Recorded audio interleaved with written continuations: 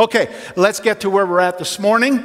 And we are looking at Exodus chapter 20, verse 16. And this has got to get turned on to work. Here we go. And there it is. And on the count of three, you're going to read it. 1, 2, 3. One more time. Father, we thank you again for your love for us in Jesus Christ and the way in which you have shown it and exhibited that love in such extravagant, generous, gracious ways. And for the work and ministry of the Holy Spirit who takes what you have done in Jesus and makes it possible and available and applicable to our lives. And we ask that that same Spirit, the Spirit of Jesus Christ, would help us with a voice to speak, ears to hear, minds to understand, hearts to comprehend, but particularly as we leave this place, this room, this building, this property, this facility, and we go out into our homes, our relationships, Lord, to the places where we get our education and where we work and where we recreate and where we get our services.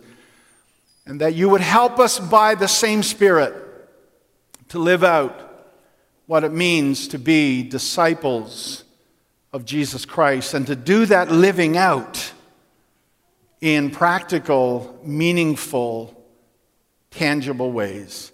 And so we give you praise and give you thanks now and commit ourselves to you and do these next moments. And we ask this in Christ's name.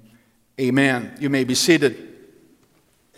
So this is the ninth commandment, and behind the ninth commandment is the issue of our relationship with our neighbor. Now, we're going to talk about our neighbor when we get to the last commandment.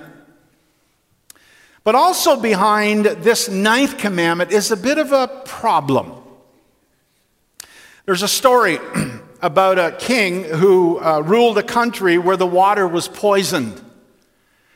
And the poisoned water made the people insane. But the king had pure water brought to him.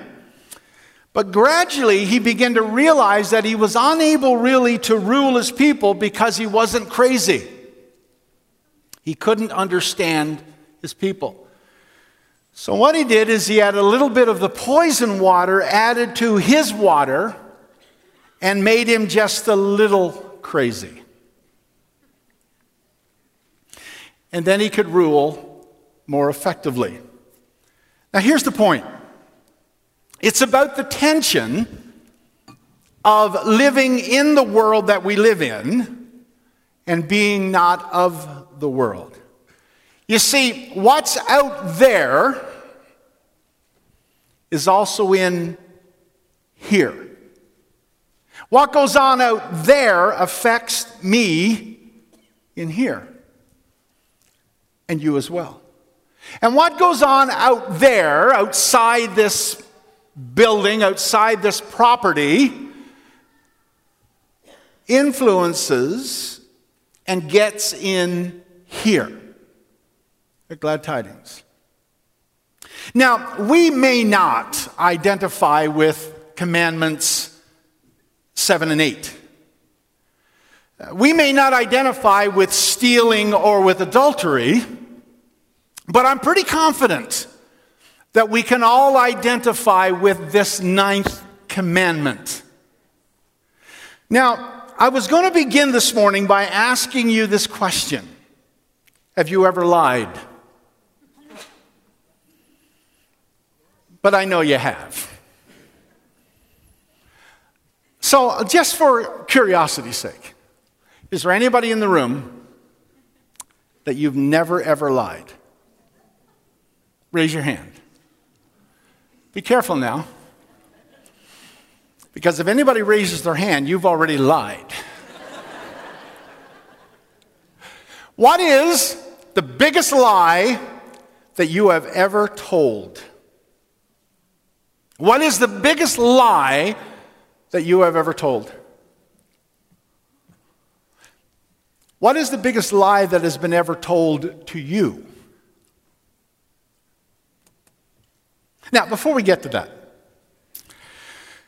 So many times, we as Christians, we don't always make the connection between the Old and New Testaments. Between the Old and New Testaments.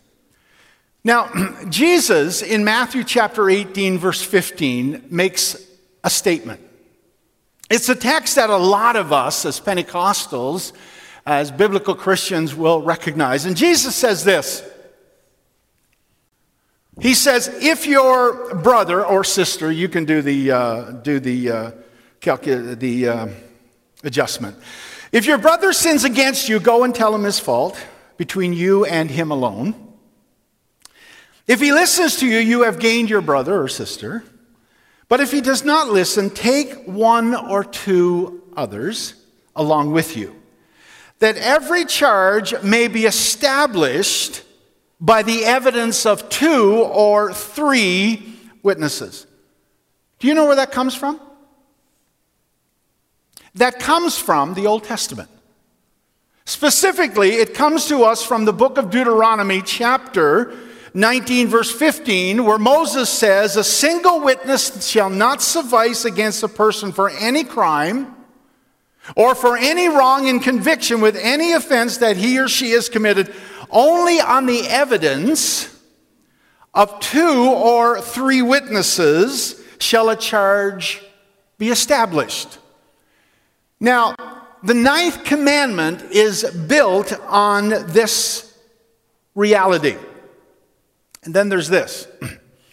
When the chief priests are trying to incriminate Jesus, one of the things that they try and do is they try and fulfill the Old Testament law by getting some people to witness against Jesus, to actually bear false witness against Jesus as part of the incriminating and trial process. This is what it says in Matthew 26, verses 59 and 60. Now the chief priests and the whole council were seeking false testimony. Now they've already broken the Old Testament law against Jesus, that they might put him to death, but they found none, though many false witnesses came forward. At last 2 came forward. It is amazing to me how we can justify setting aside what we believe, what we know are values, to get what we want. By the way, listen to the last part of the text in Matthew chapter 18. Truly, I say to you, Jesus is still speaking, whatever you bind on earth shall be bound in heaven, and whatever you loose on earth shall be loosed in heaven. And again, I say to you, if 2 agree on earth about anything they ask, it will be done for them by my Father in heaven. For where 2 or 3 are gathered in my name, there am I among them.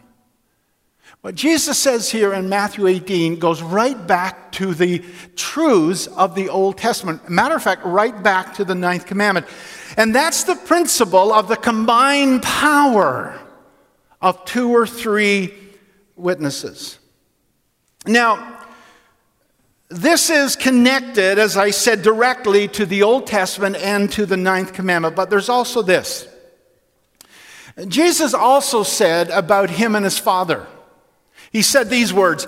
He said in John 8, he said, in your law it is written, in your law, this is an interesting statement, in your law it is written that the testimony of 2 people is true. I am the one who bears witness about myself, and the Father who sends me bears witness about me. If any 2 will agree. Now, Paul picks this up as well. In 2 Corinthians chapter 13, he says, every charge must be established by the evidence of 2 or 3 witnesses. He says it again in Timothy, and then Hebrews, of course, picks it up. But we also know today that our judicial law is built upon this truth, upon the 9th commandment. The concept of an eyewitness. And that brings us to this. Now, most of us know that the twin to our text in Exodus 20, is Deuteronomy chapter 5. And both of those texts in the Bible give us the list of the 10 commandments. However, the nuance or the meaning of what it means to bear false witness is different in Exodus than it is in Deuteronomy. The nuance of bearing false witness in Exodus means something that is untrue or lying. Now, there are various kinds of lying. The Bible is full of lies. One of the biggest is in Genesis chapter 3, where the serpent says to Eve, "You will not surely die." And the second one is, "You will be like God." Now, lying and falsehood makes a person least like God and most like Satan. Now, let that sink in for a moment. Lying and falsehood makes a person least like God and most like Satan. Jesus, talking about Satan or the devil, said this: "There is no truth in him. When he lies, he speaks out of his own character. For he is a liar and the father of lies." Now, by definition, a lie is a voluntary speaking of an untruth with an intent to deceive or harm. Not that anybody in this room needs a definition, including me. We all know what lying is about. It's what we call the Pinocchio principle. All children lie from time to time. What's interesting is that it doesn't seem to stop, even as we get older. Colossians tells us, "Do not lie to one another, seeing that you have put off the old self with its practices." Now, lies come in all shapes and sizes. There are white lies and there are whoppers. Now, white lies are usually lies that we tell so that we don't hurt other people's feelings. So, for example, do you think I look fat in these pants? No. Thank you. He said no. The rest of you do not answer that. I am not that secure. So that's a white lie. A whopper is one that is intended to deceive, and a whopper is a lie that we tell about having an affair or about stealing money. Slander is a form of lying. Now, slander is lying about a person's reputation or character. Slander is something that is spoken. When it's written down, it becomes libel. But it's the same thing. And the Bible speaks about this. Ephesians tells us to not slander. And then Proverbs says, "Whoever goes about slandering reveals secrets. But he who is trustworthy in spirit keeps a thing covered." Now, the opposite of slander is confidentiality. Now, the issue of confidentiality, a breach of confidentiality, is not only that I know something about Pastor Kevin and I share it with Nancy. That's a breach of confidentiality. But a breach of confidentiality also is the idea that I am suggesting that I know something about Pastor Kevin, but I can't tell you what it is. But I've left you with the insinuation. I have insinuated something about another person. Now, most people, when they think about lying, do not think about this one. Silence. Silence. Silence is also a form of a violation of the ninth commandment by what we did not say. When we know the truth and instead of righting a situation, we just remain silent. And here's something. In the Old Testament, a person who refuses to give right evidence, to bear true witness, when he or she has evidence to give, is condemned as severely as a person who bears false witness, of a person who lies. And then there are those pesky half-truths. We give some of the facts, and in doing so, we twist the truth, and we give the truth a slant to suit ourselves. Now, I want to give you an example, a biblical example, of the downward spiral of a half-truth. I bring you to Genesis chapter 12, and Abraham, Dad, the father. In Genesis chapter 12, he doesn't technically lie. He says to Pharaoh that Sarah, his spouse, is his sister. And I know it's a bit warped, and we're going to just have to move past that because I don't have time to get into that. But he tells Pharaoh that Sarah, his spouse, is his sister, but in reality, it's not technically a lie because it is a half-truth. But the reason why Abraham doesn't want to tell Pharaoh because he's afraid of his life, for his life. In Genesis chapter 26, Genesis chapter 20, he does the same thing with Abimelech. A half-truth. He tells Abimelech that his spouse Sarah is his sister. It's a half-truth. But follow this. Father Abraham, the dad, tells a half-truth.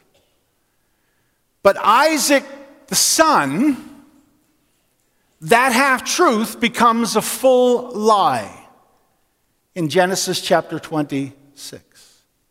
Now follow it through with me. What began as a half-truth by dad becomes a full lie with son, and then it becomes a full-blown deception with the grandson. And Genesis 27 says, and this is Isaac speaking to Jacob. And he says, and the Bible says, his father Isaac said to him, "Who are you?" And he answered, "I am your son, your firstborn Esau." Jacob, the name, means supplanter, the replacement, the usurper. It also means deceiver. And what began in grandfather as a half-lie develops in the next generation, the son, as a full lie. And in the next generation after that becomes a full-blown deception of character. It's called the downward spiral of a half-truth. Talk about the sins of the fathers being visited on the sons or daughters. So in Exodus, bearing false witness means to be untrue or lying. In Deuteronomy, false witness is to be taken to mean something that is insincere, empty, or frivolous. We do that by carelessness. Idle, frivolous words. Now, Jesus, of course, said this. He said, "I tell you the truth, on the day of judgment, people will give an account for every careless word they speak." Now, folks, I'm going to be honest with you. Just like you, I have lied. Hopefully not in the last 24 hours. But who knows? But I've spoken careless words. And I'm not looking forward to giving an account for them. But I've spoken them. Flattery. Flattery is saying something to a person's face that you wouldn't say behind their back. Flattery will get you everywhere. Flattery is praise with ulterior motives. Flattery is nothing more than insincere compliments. You know what flattery is? Flattery is this: saying something to somebody that you think or we think they want to hear. Telling people what we think they want to hear. And then the next one is exaggeration. I have told you 1,000,000 times. Enough said, huh? To tell a story in such a way that makes us better or look better than we actually are. You okay? Look at your neighbor and say, I'm okay. And are you okay? Say back to them, are you okay?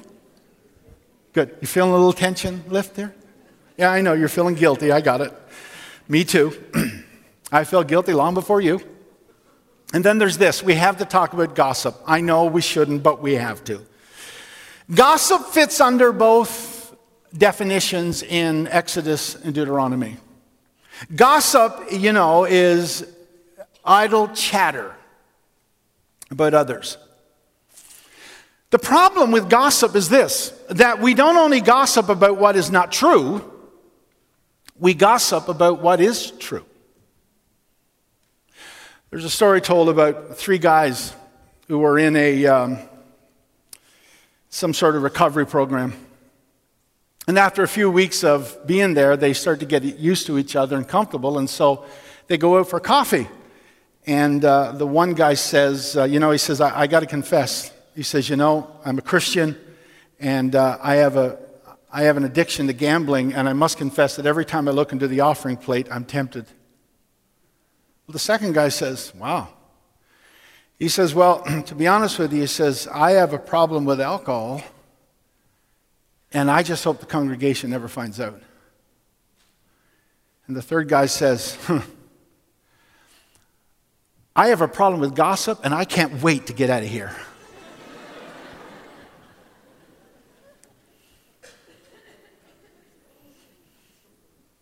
The words of a whisperer, of a gossip, are like delicious morsels. Isn't that a great line?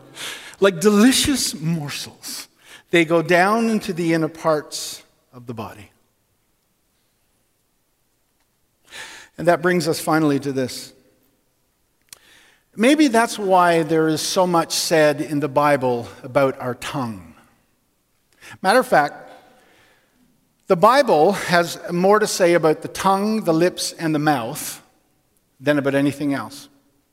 In the book of Proverbs alone, the lips and mouth and tongue are mentioned 150 times. In 31 chapters, that's an average of 5 times per chapter.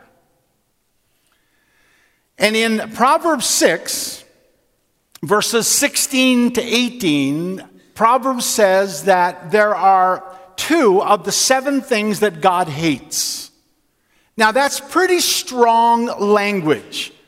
2 of the 7 things that God hates are these: a lying tongue and a false witness who bears out lies.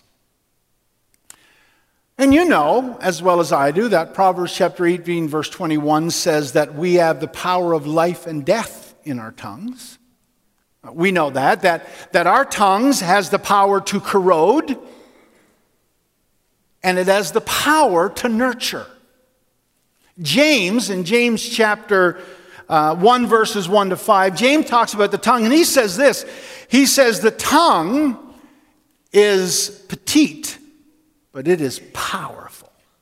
It is the littlest organ in the body, but it is lethal.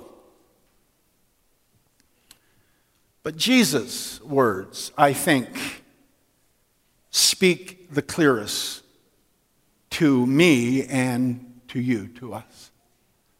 When he said this, the good person, out of the good treasure of his or her heart, produces good. And the evil person, out of his or her treasure, produces evil. And here it is. For out of the abundance of my heart, my mouth speaks. We do not speak off the top of our heads. We speak out of the depths of our heart.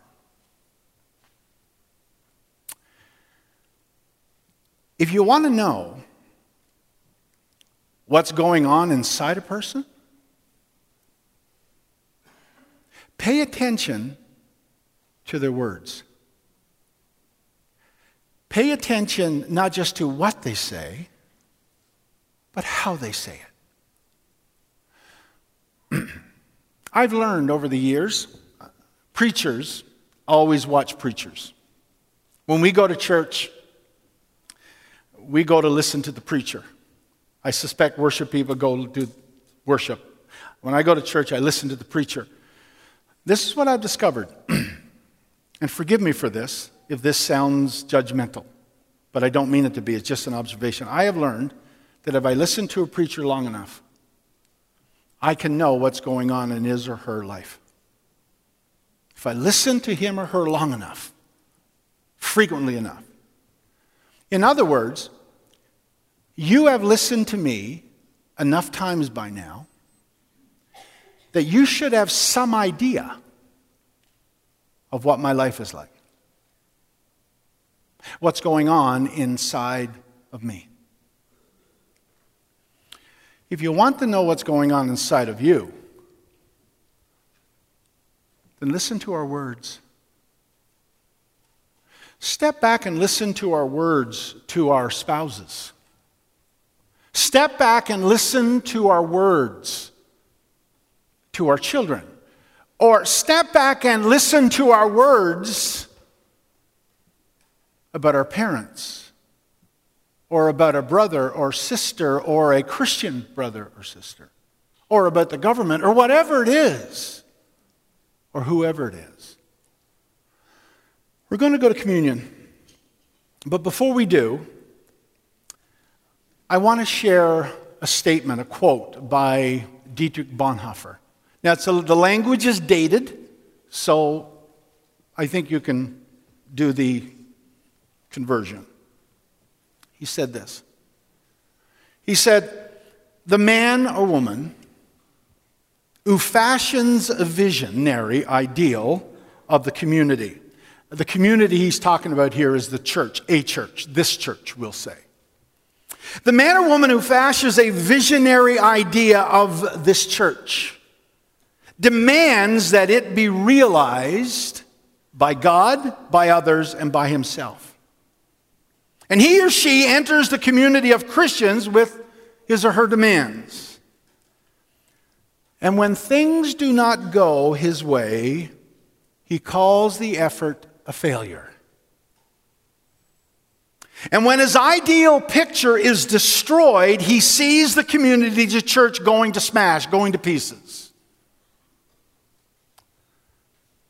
So he becomes first an accuser of his brethren, then an accuser of God, and then finally the despairing accuser of himself. We belong to this church. And we all know that this church is broken because we're broken. It's not perfect here by any stretch of the imagination. I mean, just look at your pastors. Don't laugh, because we look at you too. And every church gets the pastor they deserve. And every pastor gets the congregation he or she deserves. That's the way that goes. We're broken. But here's the problem. This is what Bonhoeffer is saying about words. He says that we all have these ideas, and most of our ideas about what the church should be are not normal. They're not healthy. They're not ideal. We think the church should be something more than it actually is. Better. And maybe they're right. I don't know. But when it doesn't happen, the first thing that happens is this. We start accusing each other. You're a hypocrite. You need to be a better Christian. You need to be whatever, whatever, whatever. And then they move on, and we move on, and when we've accused our brethren, then we actually accuse God. God, why don't you do something to fix this mess called Glad Tidings Church? Right? We've all accused God. What kind of church are you running here, God? And then finally, when we've accused each other and we've accused God, then lastly we accuse ourselves and we say, what in the world was I thinking coming to this church?